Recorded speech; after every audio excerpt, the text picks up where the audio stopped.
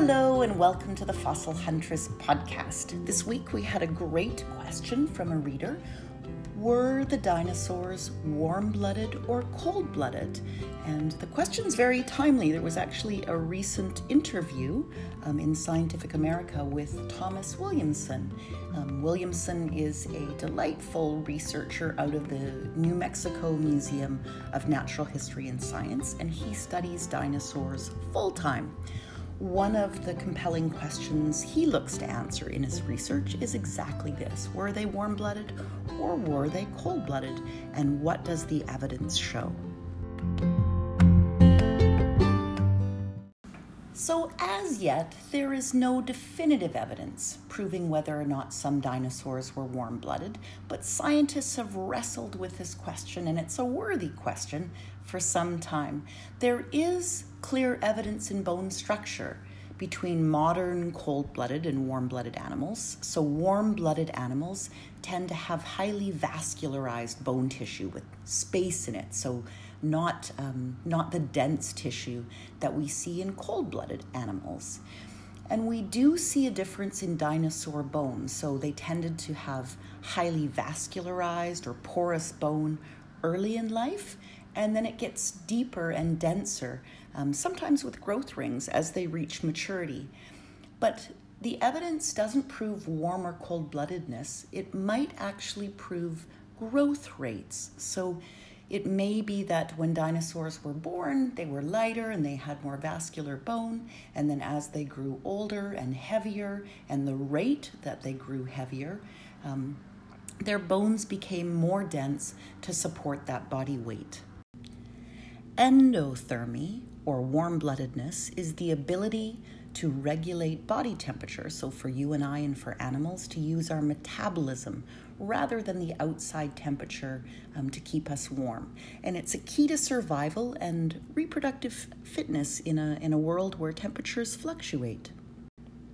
If we look in modern animal communities, so out on the tundra or in forests, there are far fewer warm-blooded predators relative to prey than cold-blooded predators. And this is because warm-blooded animals are hungry. They tend to eat far more than cold-blooded animals, so a given amount of prey will support far fewer warm-blooded predators. So we can look in the fossil record for where we find dinosaurs and what we find in their bellies and what was available for them to eat, and this can help add to that evidence. Unfortunately, it's very difficult to determine the actual relative abundance of predator versus prey from the fossils because the fossil record does not always preserve an accurate representation of the original animal community, so we don't know who's who in the zoo. We can also look to the environment and where we find dinosaur fossils. So dinosaurs were able to survive at high latitudes. We find them in the fossil record in Alaska and Canada, well above the Arctic Circle. And during the time that these animals lived, the climate would have been generally warmer than it is today. And it's possible that they migrated up in the summer months and then retreated to lower latitudes during the cold polar nights. One of the clues we can look at to figure out if an animal is warm or cold-blooded is how did they move about in the world? On all fours or did they stand up? In modern warm-blooded animals, they tend to have erect or stand-up posture, like you and I. We walk on two legs standing up, versus cold-blooded animals that tend to move around on all fours. And most dinosaurs had erect postures, so it's been suggested that this may be an indicator for warm-blooded potential. And along these same lines, scientists have looked indirectly at the potential blood pressures of dinosaurs. Warm-blooded animals tend to have relatively high blood pressure, and cold-blooded animals tend to have relatively low blood pressure. And blood pressure can be estimated by looking at the vertical distance from the head to the heart. So how far is the head from the heart? When we look at a dinosaur like Brachiosaurus, so they're a genus of sauropod dinosaurs that lived in North America in the late Jurassic, so about 154 to 153 million years ago, we can guesstimate from the shape of their body, so they walked on all fours and had a really long neck, that their blood pressure would be about 500 millimeters of mercury. This figure is about 5 times higher than that of a human. And on the other hand, another dinosaur, like the ceratopsians, would have had very low blood pressure, closer to that of a living reptile, based on their body analysis. Another clue we can look to in terms of warm-blooded versus cold-blooded would be brain size.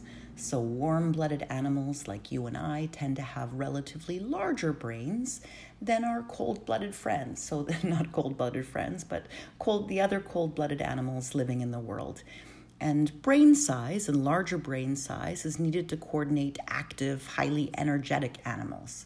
Most dinosaurs had very small brain sizes relative to their body size, and granted, they have very big bodies.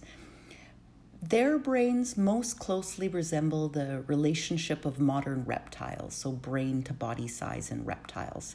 A few small predatory dinosaurs have relative brain sizes that are comparable to those of some living birds, such as ostriches.